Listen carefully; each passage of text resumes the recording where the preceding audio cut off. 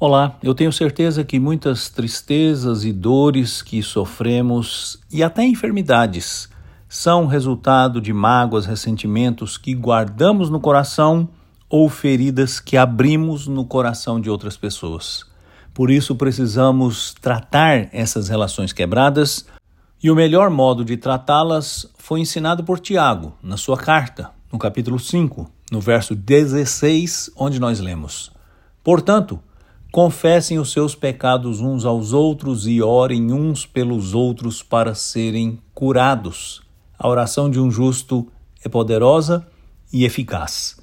Não podemos deixar mágoas e ressentimentos crescerem entre nós. Precisamos perdoar, porque nós somos perdoados.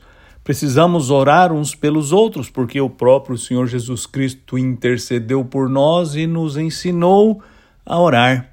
Precisamos levar estas dores todas aos pés do Senhor, tratando com Ele e com as pessoas que ferimos ou que nos feriram.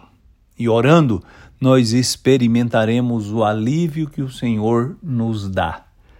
Precisamos tomar atitudes céleres para que toda raiz de amargura seja arrancada, como ensinou o apóstolo Pedro em sua primeira carta.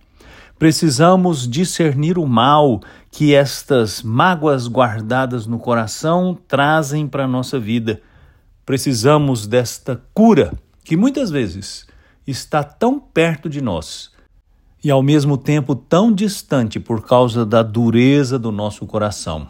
Mas, se atentarmos ao que a palavra de Deus nos diz, se reconhecermos as nossas faltas, se as tratarmos uns com os outros, se nos perdoarmos mutuamente, se buscarmos a face do Senhor em oração, certamente o Senhor haverá de nos curar, porque Deus é misericordioso e Ele tem prazer em perdoar, em restaurar e curar.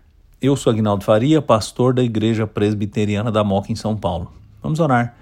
Senhor, muito obrigado, porque o Senhor é um Deus que cura e o Senhor exerce a sua compaixão por nós para sermos curados. Eu te peço que tenhamos o mesmo coração compassivo para perdoar e a humildade para pedir perdão.